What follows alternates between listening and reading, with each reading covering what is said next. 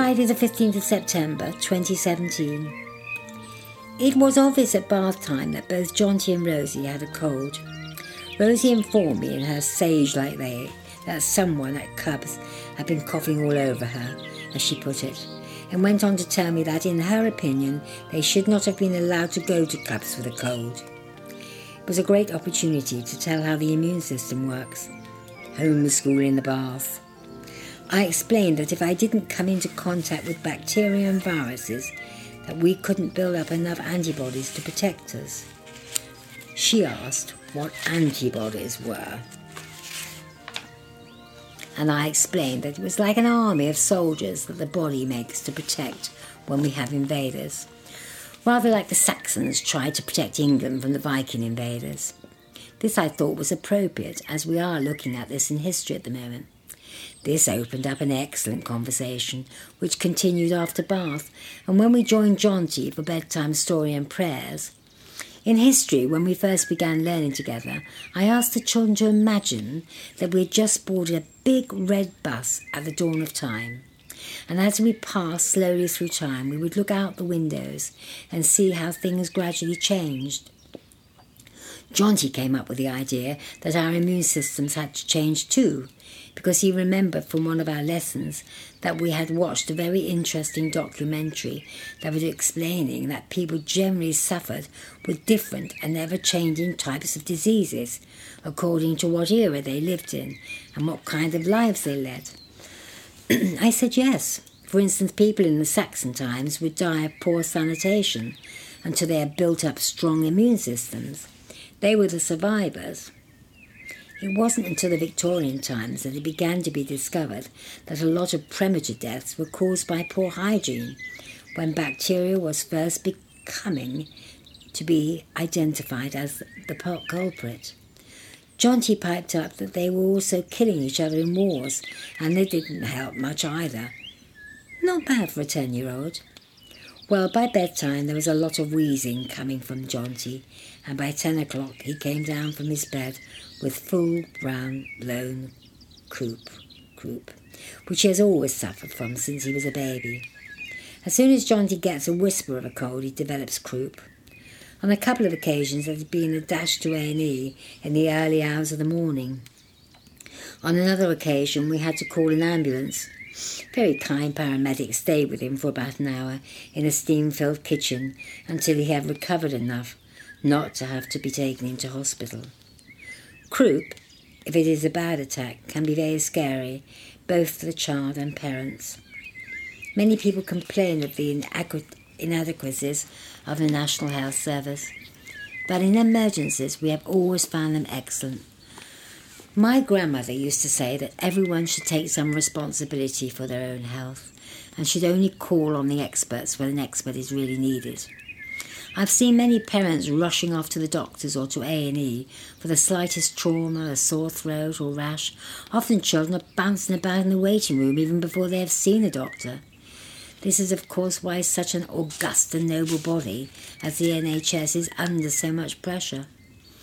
If there is any suspicion that a child is gravely ill, then of course no time should be wasted to get the correct and expert treatment with no delay, particularly if you suspect they may have sepsis, which is a very, very fast-moving and dangerous disease.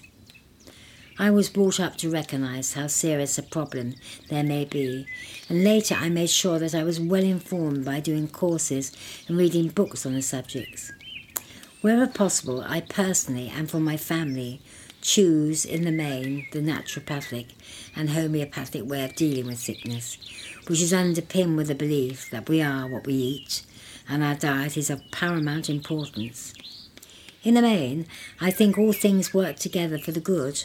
All of these practices fall in line with our general lifestyle and core beliefs and health of the whole planet and its speciation.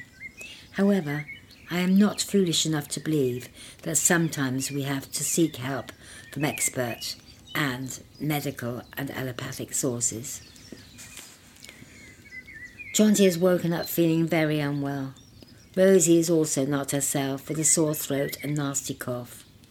In Rosie's case, this is unusual, as viruses and bacterial infections usually run a mile from Rosie. It does indicate that this is quite an aggressive infection, and on the basis of that, the first rule of getting well in this house is place no further stress on the body.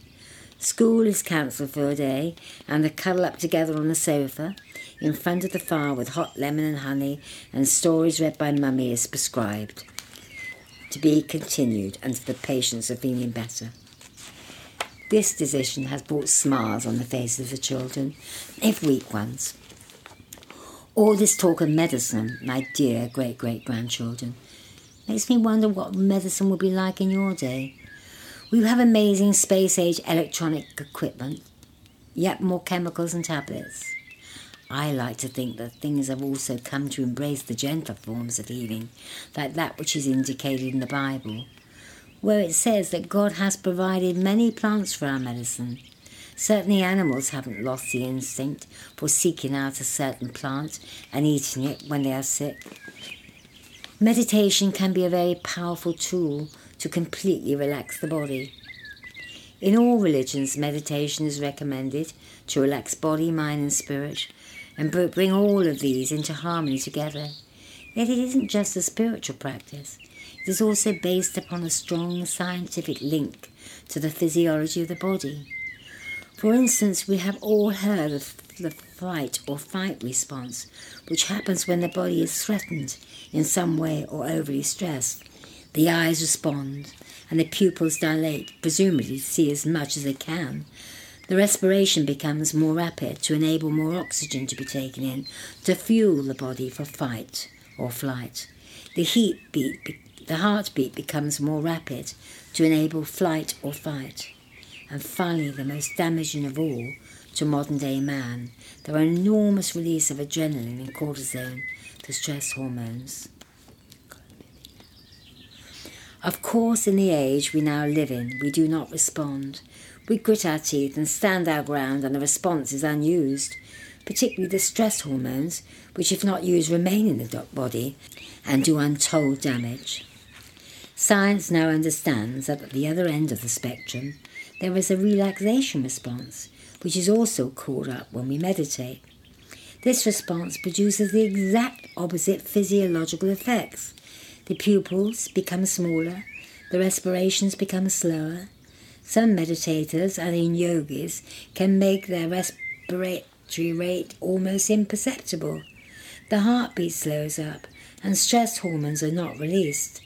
This state of being is very good for the human body and general well-being. Endorphins spread throughout the body. To meditate once a day for half an hour can have very powerful effect on the general well-being of each individual.